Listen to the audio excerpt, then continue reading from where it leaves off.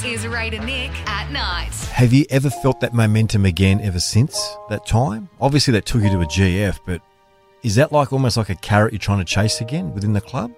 I guess so, yeah. It was just one of those things, like, before everyone got out there, we knew we were going to win the game. Like, we were just that confident as a playing group and that training and just playing good, and everyone's just doing their role, and yeah, we just ended up just... What's your first feeling when you think about 2019 GF? To be honest, I haven't watched it ever since. Yeah. I can't watch it. Does it hurt? Yeah, I can't watch that. Just, yeah, it does. It does hurt because you think of, how hard it was to get there.